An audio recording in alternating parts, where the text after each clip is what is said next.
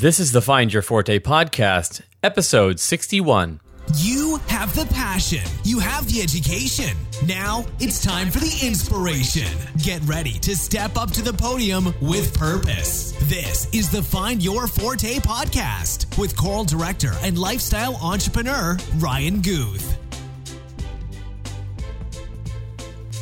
Hey there, Choir Nation. This is Ryan Guth with the Find Your Forte podcast, bringing you episode 61 with James Bass. I'm very excited to have him here today. So I got to start with my question, my corny question that I ask everybody before we begin. James, Choir Nation is ready. They're at the edge of their chairs, folders open, and looking your way. Are you ready to deliver the downbeat?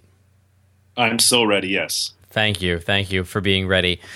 We had a wonderful pre-interview conversation. So I know a lot about James, and I've learned a lot about James recently, especially through his associate, Patrick Quigley, who's been the podcast for the last 2 weeks.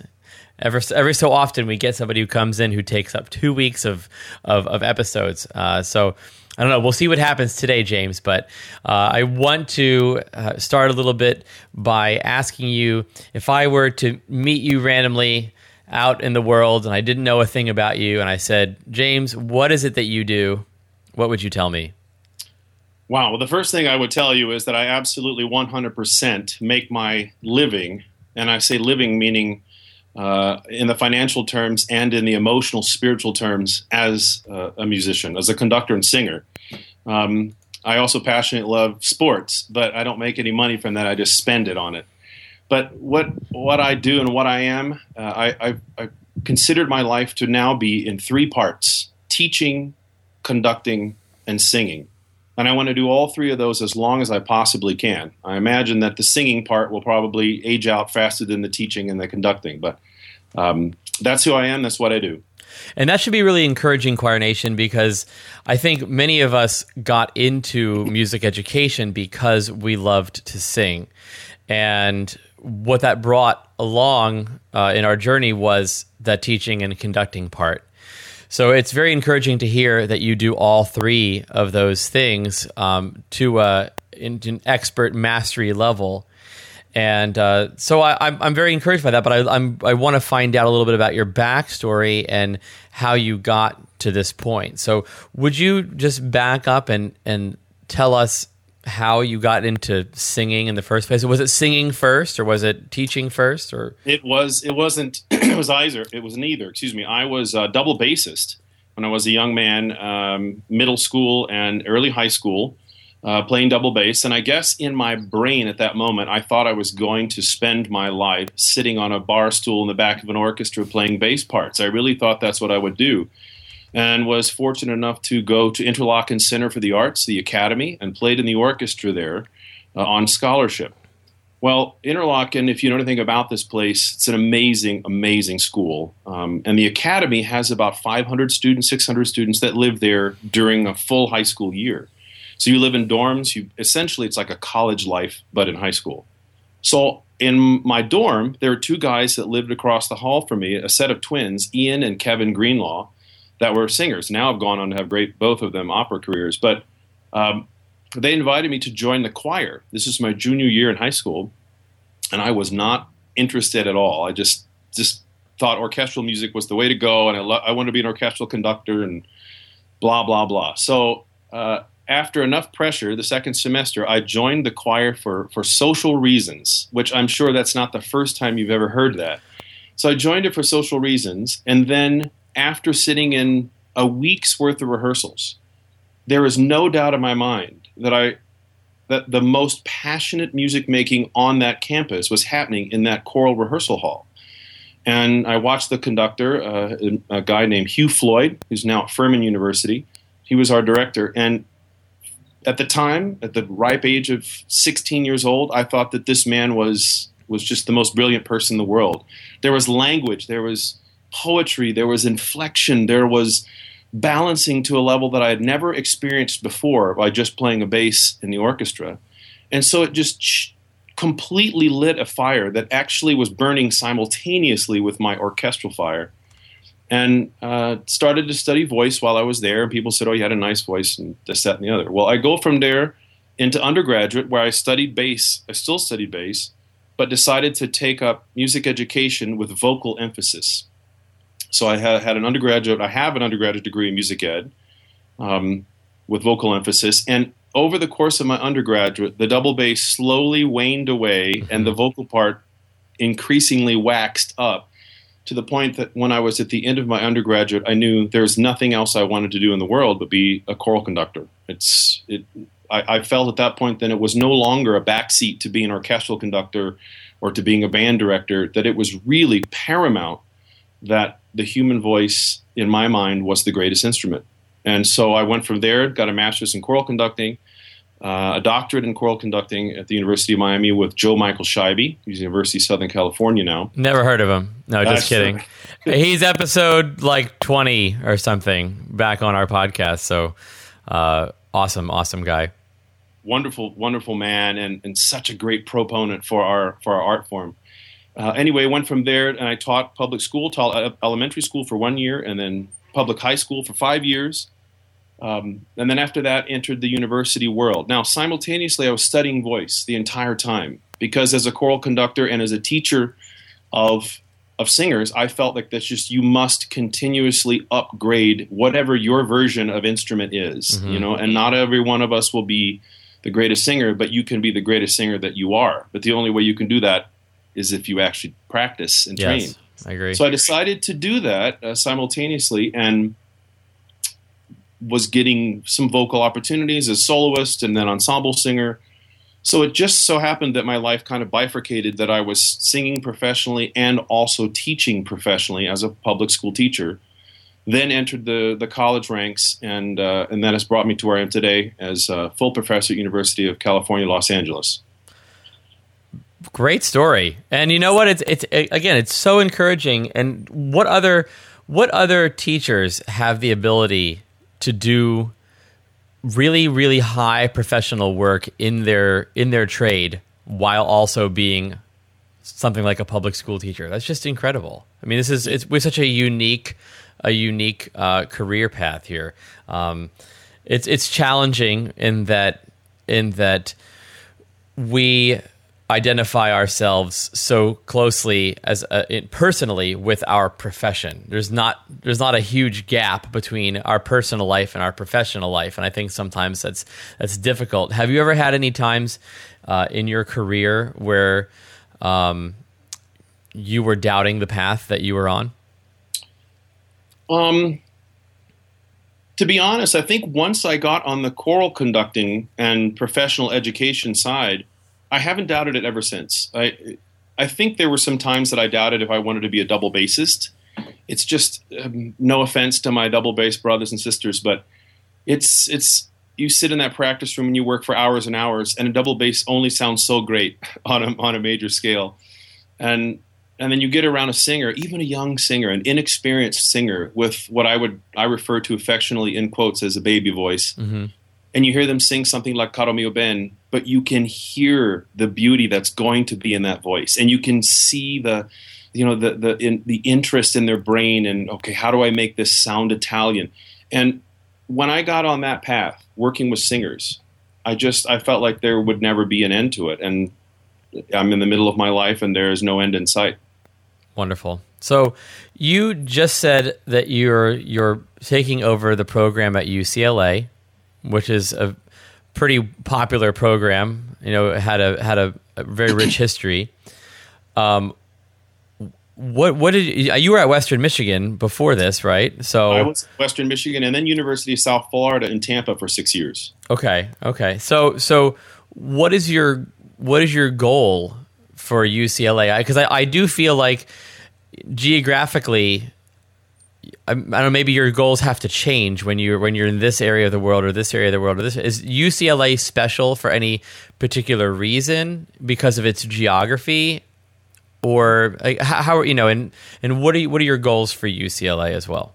Well, absolutely, there are some geographic bonuses to being in a place like LA. LA is the second largest city in America, and filled with arts and museums and people that are interested in culture, and so many different cultures coming together at a type of a nexus, when you have so many Asiatic countries that are come into California and the United States through LA and through San Francisco. So it's a beautiful melting pot of a place. So you have so much energy and different styles of art consumption in a city like Los Angeles. It also means, in a simple term, that the commodity of singers, there are more of them. They're just around you. You have 14 million people within 10 miles of central Los Angeles.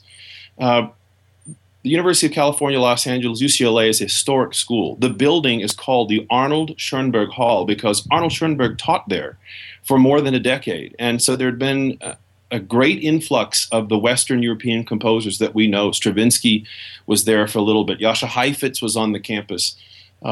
Los Angeles essentially was the New York of the West. If you were going to make art music, LA and Dorothy Chandler Pavilion became such a famous place for music. So I think that there is at least a historic energy about the place that allows you to attract different types of singers. There's no doubt about that. But I think for me, my aim has been kind of the same at each of the three universities at which I taught. Western Michigan, which was in a very small Midwestern town, but a fantastic program of great singers. Then moving to Tampa, University of South Florida is an enormous school, 51,000 students in essentially the second largest city in the state of Florida, which is not really a southern state. It's kind of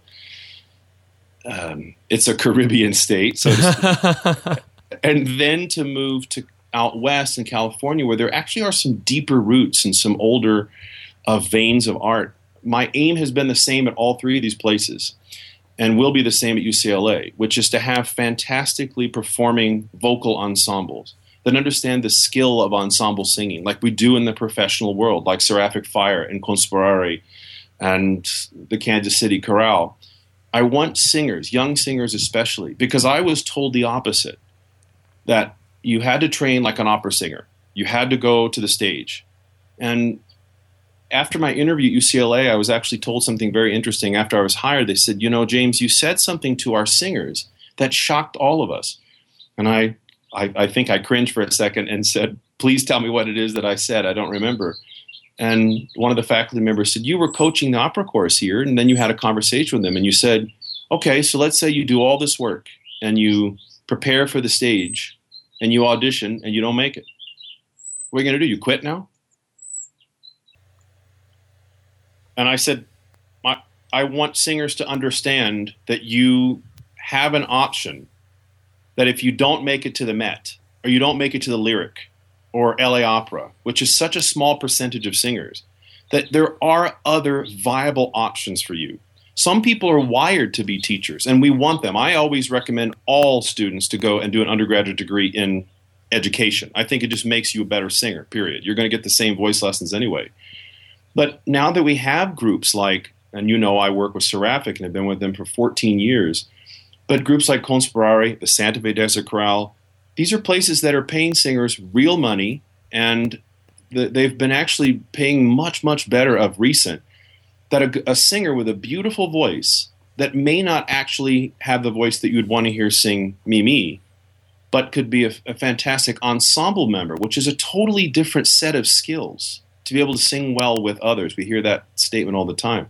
So that's been my aim at all of these schools, and at UCLA it certainly will continue. And those are the type of graduate students that I want to attract as well, master's and doctoral level students that are in it for more than just to conduct a few works, but really to hone the idea that ensemble singing is its own art. I use an analogy all the time about what I find beautiful in ensemble singing rather than just solo singing. In nature, when you see that 1,000-bird flock of little tiny finches and they're flying, and they all turn exactly at the same moment, it suddenly goes from being just nature to being art. Because how do they turn instantly together? And you see that, and not one of them makes a mistake. I get that same image when I hear an amazing choir put an S or a T exactly in the same place and shape a phrase exactly the same way. And those skills have to be taught. They're not just accidental. And so that's my aim at my university programs. What is that word when schools of fish turn together? There's a name for this. I don't know what it is in the natural world, but in the choral world, I called it precision, but I call it artistic precision. There's an actual. Oh God, I wish I knew this word. Somebody needs to Google that right now while they're listening to this, because it's a great word. I learned it recently and I forgot it. Obviously, I didn't learn it, but it is so amazing that you're giving these young artists permission to make art regardless of the medium. It doesn't have to be that thing that you don't have to always aim straight for the top, because there are so many other opportunities. Like you said, you have these ensembles that are making real people money being choral singers. I mean, and it's not a military ensemble.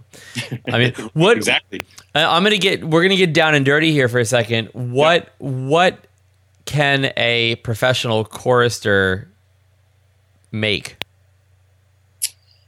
You're talking about financially? Well, yeah. What is a going rate, and what does a schedule look like as well? Like, so let's say I have teachers listening right now that have an interest in singing, that maybe they haven't studied really seriously since college, but would be totally willing to go back if go back and study some more if they knew that they could have this special outlet.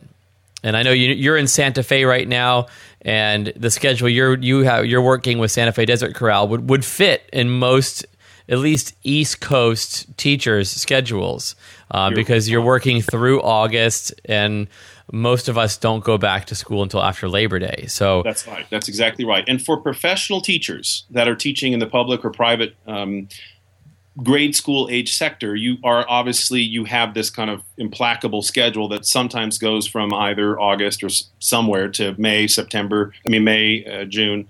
But there are summer festivals, and you mentioned that I'm currently here singing with the Santa Fe Desert Chorale. This group is 24 singers. We're here for 4 weeks, and we're going to present 17 concerts in 30 days. But the Oregon Bach Festival just ended, which is mainly June going into July, and they also hire singers. There are other summer festivals. Most professional choirs certainly do work during the arts season, which is September to May, just like any orchestra, opera, or chorus. For me personally, it's universities look upon this type of contracting as tenurable activity. So I get release time to do it, and I always only select those highest level events. But you would be surprised at how many of your public school administrators, if they knew you had an opportunity to go do something really high level, would give you some release time. And if you couldn't do that, obviously you could seek out these summer opportunities. The original question you asked about what people make, obviously it is very different from place to place, but there has become a general standard. Most contracts are 1 week in length, meaning that you're going to fly in on a Saturday or Sunday, maybe even a Monday morning, and you'll rehearse Monday, Tuesday, Wednesday, maybe Thursday, and then you perform Friday, Saturday, Sunday, and then you go home, back to your life. Mm-hmm. Or most of these singers do, they go on then to their very next contract in whatever city that is. In each of those situations, most organizations will provide you with a national per diem, which can be anywhere between $35 and $50 a day, and so you'll get that money up front. You'll get a cash or check that says, here's for your meals and food for the week. Some organizations decide that what they'd rather do is kind of a hybrid. They'll provide certain meals. Maybe they have some supporters or some angels that say, we're going to cook breakfast, we'll do this, and they'll give you a portion of a per diem. You're generally provided travel and lodging, and then a salary. What the average has turned out to be is about $1,000 a week in salary, which is actually very comparable to teaching professional school. It's a little bit different in the fact that these are what's called 1099 or non-employee contracts. Right. So you have to take care of the taxes on your own, but the money is in your pocket. So it averages out, if you are only taking cash away, about $1,000 a week. That's great. I mean, and a teacher who does a 3-month stint as the school musical theater director might only make a couple $1,000s in a stipend. So I mean, this is good money for a teacher. Sure. Now, I've heard that there are a small handful of professional singers in the country that sing in all the top professional choirs. Is that true? There is. You certainly see the same faces in many places, Okay. and there's a reason for that, and understand that. And you yourself, you're a teacher, you're a conductor. When you get that singer that you work with, that you trust, and you're like, wow, they do everything I ask almost perfectly, and I have a relationship with them, meaning a conductor-singer relationship with them that you know you can trust. They're always prepared. If given the opportunity, wouldn't you hire them again?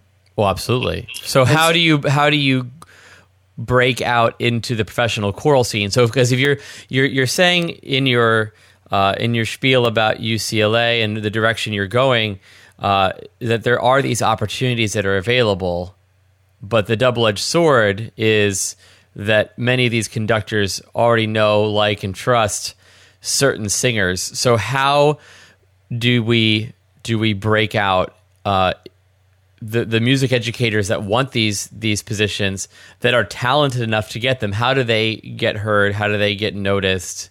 And are able to do this? Yeah. That's a valid question. And the one nice thing about, and I don't know if it's nice, this is its own double edge, is that when you're singing, you have a shelf life.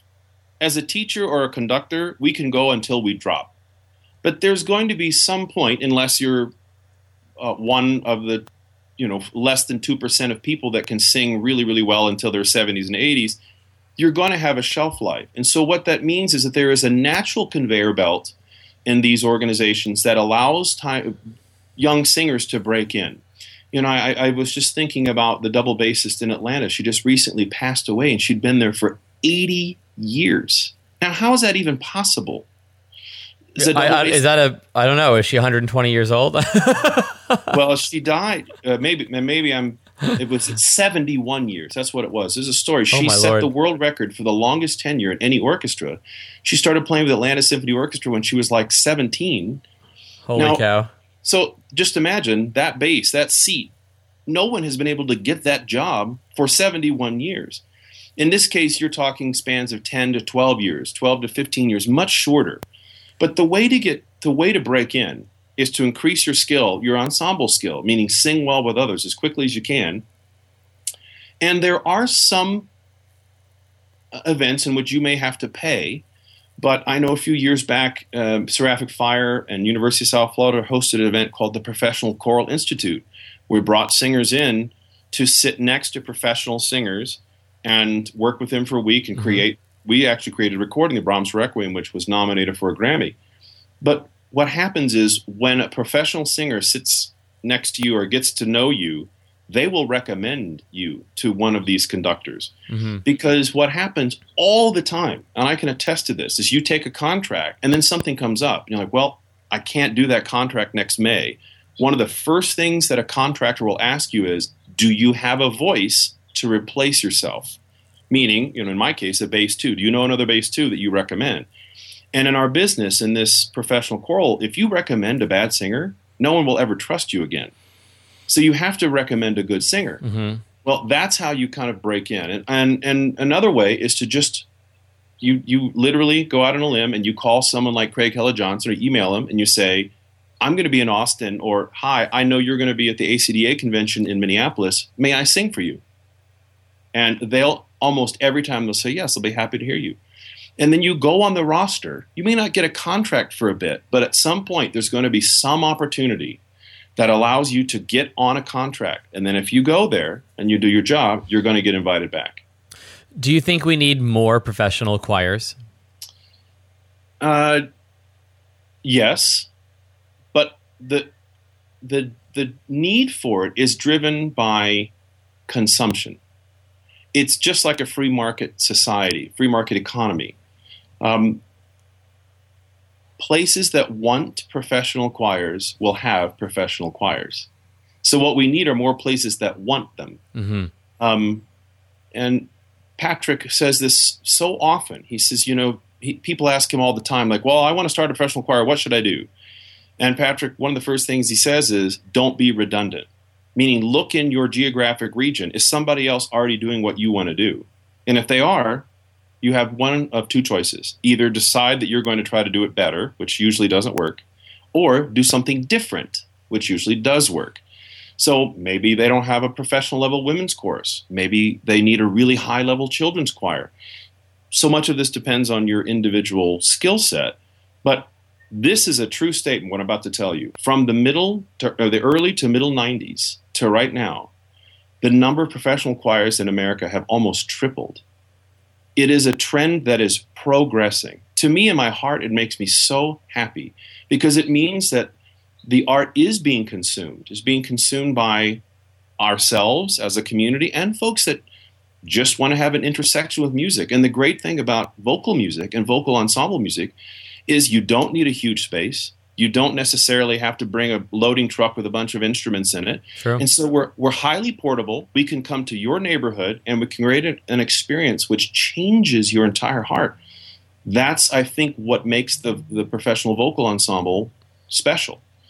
And I haven't mentioned this yet, but part of my professional manifesto is to also work in the non-professional singer world, meaning community choirs. Mm-hmm. And there are some fantastic high-level community choirs. You know many of them. They're all volunteer choruses, symphony choruses around the country. In Tampa, I had the just amazing privilege of working with a group called the Master Chorale of Tampa Bay, 150 completely volunteer singers that sing at a tremendously high level. But it's a different motivation when you're working with a singer that's not getting a paycheck. And I think that part is also important to remember. So what are the major mistakes that you see made by people that are going after professional choral singing careers? It's inflexibility, and so in their singing. Inflexibility in their singing. That's the first thing. The second thing is just being a bad colleague, not being a good human. And I'll address both of those separately. When we study voice in a college level, we usually have a kind of a close relationship with our voice teacher. It's a natural phenomenon. And we often want to imitate our teachers, and our teachers sometimes are teaching us technique that they were taught and that they were taught by their grandparent teacher. And that technique is not necessarily the best for ensemble singing. And this, what I'm about to say, can be a controversy to some people. I don't think it is. In an ensemble, you're going to be asked many times, you're not singing with vibrato here. Please don't sing with vibrato in this note, this line, this measure, that note. Some vocal teachers will tell you, oh, this is bad, this is not good for your voice and the technique. And that's not true, by the way. And I'll let your listeners, I'll let Choir Nation look up the research on vibratoless singing. But if you're in a rehearsal and a conductor says, I really need you to sing without vibrato on this cadential moment, especially in Renaissance music, almost all pre-cadential and cadential moments now we sing in a linear fashion or without vibrato. If you're unable or unwilling to do that, you're just not going to come back. Mm-hmm. And what happens is, if in a group like Seraphic, let's say 13 singers, you're the one person that's using vibrato on a spot where the conductor has asked you not to, it is painfully obvious. There's no way to hide it. Mm-hmm. But what I love about these modern vocal ensembles, groups like Charles Bruffy's groups and Craig's groups, you as a singer, you're asked to sing from that kind of linear, straight tone style all the way up to whatever your most robust bel canto Mozart type voice is. It means that you have had good training and that your voice is incredibly flexible. And I want to believe that is the new modern American singer, which makes me very proud of us as a nation of singers, is that we can sing from Bach to Bruckner and use all the colors that are required. That's the first mistake the singers make, is the inflexibility. The other one is what I said about not being a good colleague. When you're in a 1-week contract and you're expected to come in and you have literally 30 hours to prepare a 90-minute concert in which people are paying $50 a ticket, you better be prepared when you get there. And if you're not, That's not being a colleague, because what it does is it puts stress on the singer around you. If there's only 3 people in your section and you're not really that prepared, now you put a lot of onus on the other 2. Also, being supportive when people have a vocal issue, health issues, sometimes the singing. So those, if you get a reputation of just not being very friendly, you're also not coming back. It's a beautiful community of people that happen to sing. And so I always say first it starts with being a good person, and then you got to be a good singer. So I have a question for the music educators out there that they've been teaching for a long time. Maybe they haven't been nourishing their ensemble skills, but they'd like to get back into it. I know one of the things that always, makes me super insecure, even though I think I'm pretty darn good at it, is sight singing. And, what kind of skill set you need to have in the sight singing world to be able to hop into a professional choral ensemble, especially, after, 5-10 years of teaching middle school, high school, where you're not necessarily challenged to flex that muscle regularly. Can you speak a little bit about those musicianship requirements for a high-level ensemble? Yes, and remember, to each person, we have our own gifts.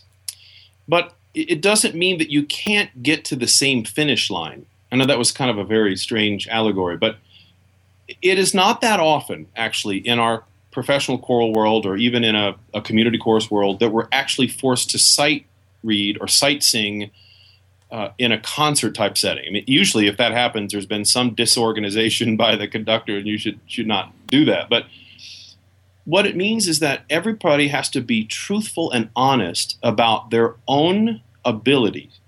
So, for example, if I gave you a piece of music on Monday and I said, hey, we're going to have our first rehearsal on Wednesday, and let's say I have the same piece of music on Monday, depending on our levels, some people can take that piece, look at it 30 minutes, and they can sing that rehearsal perfectly on Wednesday. Some people, they need more time. They just need more passes at it. Ultimately, you're responsible for that decision. If you say, you know what, I don't sing fourths and fifths as easily as this singer next to me, I'm going to have to spend an hour and a half on that same music. That part, I always think if the singer is truthful with themselves, they can get themselves prepared exactly to the same level. It just may mean that they have to do more than another singer. Don't resent the other singer, because there's somewhere and some level of your performing that you're going to be better than them. That's the truth. Everybody has something that we're the best at.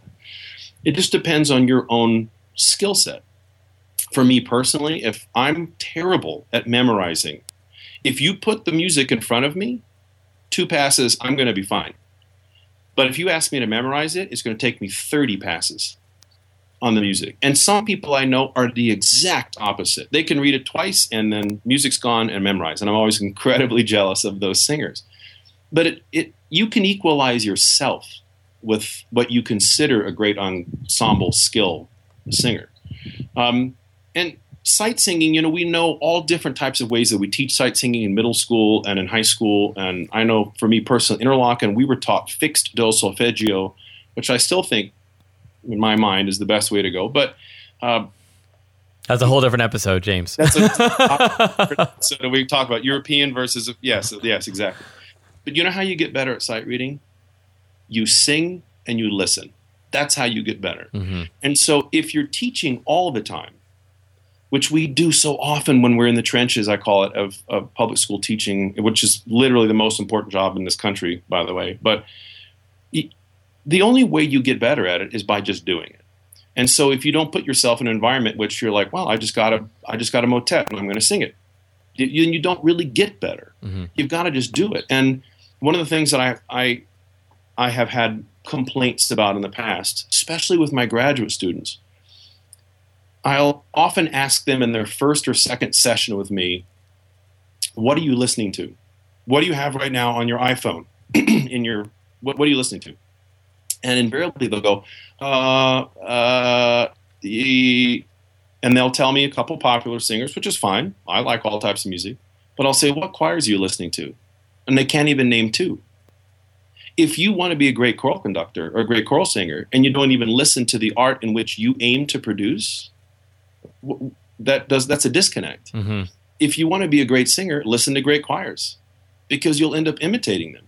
So we have an entire cadre of amazing choirs in this country now that are producing recordings. And if you don't own any of them, you're probably not that serious about it. And you have Spotify, so you have no excuse because they're all on there too. So there's an infinite ways to get whatever you need. Yeah.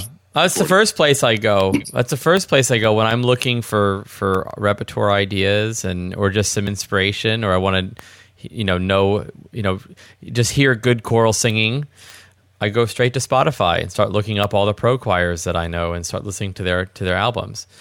You and I had a conversation at Chorus America about the Monteverdi Vespers recording from Seraphic Fire and like what that did, and that was your way. It was Seraphic Fire and your ensemble at Western Michigan. Yes, that's right. And it was so cool, that I'm like, oh, here I am. And I had no idea that it was even you I was talking to at the time, I think, because Patrick had just mentioned your name to me and I hadn't put the face and the name together, and we were just sort of randomly walking together at Chorus America. And then we ended up having dinner and drinks with the audio engineer from that recording, and I was just like, "Oh my gosh!" I'm so glad that that I was literally cleaning my sock drawer and ironing one night, listening to this version of the Monteverdi Vespers, and I listened to it like twice. Like I just found more socks to clean up and more things to iron, just to have an excuse to listen to that recording over and over again. And I have to say, every time I make the decision to go on and just listen to other choirs, I'm more and more inspired. I get back in front of my choir and I do better things. So I would, yes, wholeheartedly recommend to Choir Nation that you go out there and you listen to some high level singing. James, what are your go-to choirs? I mean, I know there's a little bit of bias, but I mean, what are your go-to choirs that people should go and listen to on Spotify or iTunes or go buy recordings of? Before I answer that, can I say one thing about that Monteverdi recording? Yeah, go for it. That, as you know, I think from a previous podcast, you have a Kyle Karam who was on that recording. It was a combination of the Western Michigan University choir, which was mainly undergraduates. I think there was only 3 graduate students in that choir. And then a collaborative project with Seraphic Fire in which we aimed to try to create exactly what you and I were talking about earlier, this environment where young singers can experience ensemble skills and understand what that means in a professional level. From that group of singers, 5 of them are now major professional singers and ensembles. Patrick Muleis sings with Tucson Chamber Artists, which is now called True Concord. He's here with Santa Fe this week. Logan Shields and Andy Van Allsburg sing in Chanticleer. They're 2 of the newest singers in Chanticleer. And Blake Morgan sings with Voces 8 in London. And so those singers didn't even know what a professional choir was until that project. And now they're singing with some of the biggest choirs in the world. It just makes me so proud as a teacher. But all right, so you've asked about the choirs that I listen to. Obviously, with Seraphic Fire, we get to hear each other a lot. And I certainly go back to some of our recordings for even when I'm teaching choral literature, just because we do a lot of early music. Gekanga Kantarai, if you want to hear kind of the first set of historically informed performances, but on modern instruments of Bach, then of course the Helmut Rilling recordings and that entire collection of recordings are important. Many people will tell you that there are some better recordings. One of my favorite Bach groups is the Amsterdam Baroque soloists, Ton Koopman. And if you get any of the Amsterdam Baroque soloist recording, you're going to completely fall in love with it, no doubt. Voces 8 in London, they're putting out a bunch of new recordings. They just came out with a hybrid recording of Ola Yelo works. I think it was just released maybe a month ago. Yep. But they have some really, really, really great stuff. Obviously, in America, the Kansas City and Phoenix Chorale, their combined recordings and individual subset of recordings are all spectacular. And Charles Bruffy, I know, has been a guest on Finding Your Forte, and so is Helmut Rilling, by the way. So, because I know you mentioned him before as well. So for you. go back and, oh yeah, man. Listen, I'm a straight up baller. Okay, James. Just, I know no limits on who to reach out to, but yeah, I mean, just the people you're rattling off, and go back through my catalog and listen to the university recordings. I'm sure of all those people. I'm sure that would be another wealth of recordings for Choir Nation to listen to. Yeah, let me give you one college that a lot of people don't talk about, but they are one of the best college choirs in the country, and that's Louisville. Kent Hatteberg is the conductor at Louisville, and they have a set of recordings out. But some of the best college singing in America is at Louisville. Really, Kentucky. Yes. Kentucky. I won't hold that against them. And they don't have the accent or anything, too. No, and I think Kent, I don't know his bio from memory, but he did a lot of his training in Germany, so he comes with a kind of a European-informed style, which automatically makes the choir a little bit more flexible because they sing often without vibrato. Awesome. But never would have known that. Well, certainly go check that out. Wonderful. Well, James, we're coming up on time, and I want to say that I really appreciate you taking the time to be here with Choir Nation for this interview. And I'm sure I have not heard the last of James Bass, and I'm sure you'll be with us in the future. And I want to make sure that Choir Nation knows to check out James's show notes at ryanguth.com/061 for episode 61, where Choir Nation can get some relevant links to the things that we spoke about today. I do want to ask you before you leave, what's one book that you would recommend to Choir Nation? What's the one that maybe you give as a gift, or the one that changed the way you think? Well, not about music, right? Anything. It could be anything. I recently read a book called Savage Continent, and for some reason I can't remember the author's name. I would grab it, but Savage Continent is about Europe after World War II, about the 10 years after World War II, and it puts into perspective base humanness. And after I read that book and realized how privileged my life has been of not really having many trials and hardships like that generation of people had, it just makes your music making just deeper. Awesome. Well, thank you. James, where can we find out more about what you're up to online? I have a website, which is at jameskbass.com. And if you visit seraphicfire.org, actually seraphicfire.com, then my bio and some information is there, our calendar, Seraphic Fire. I do sing with lots of groups, but obviously that's there. And in 2017-18, I take over a group called the Long Beach Camerata Singers in Long Beach, California, and I'll be on their website soon. Wonderful. Well, listen, thank you, James. You've certainly helped us to step up to the podium with purpose today. And thank you for being my guest on the Find Your Forte podcast. Thank you. All right, Choir Nation, thank you so much for listening to the Find Your Forte podcast today.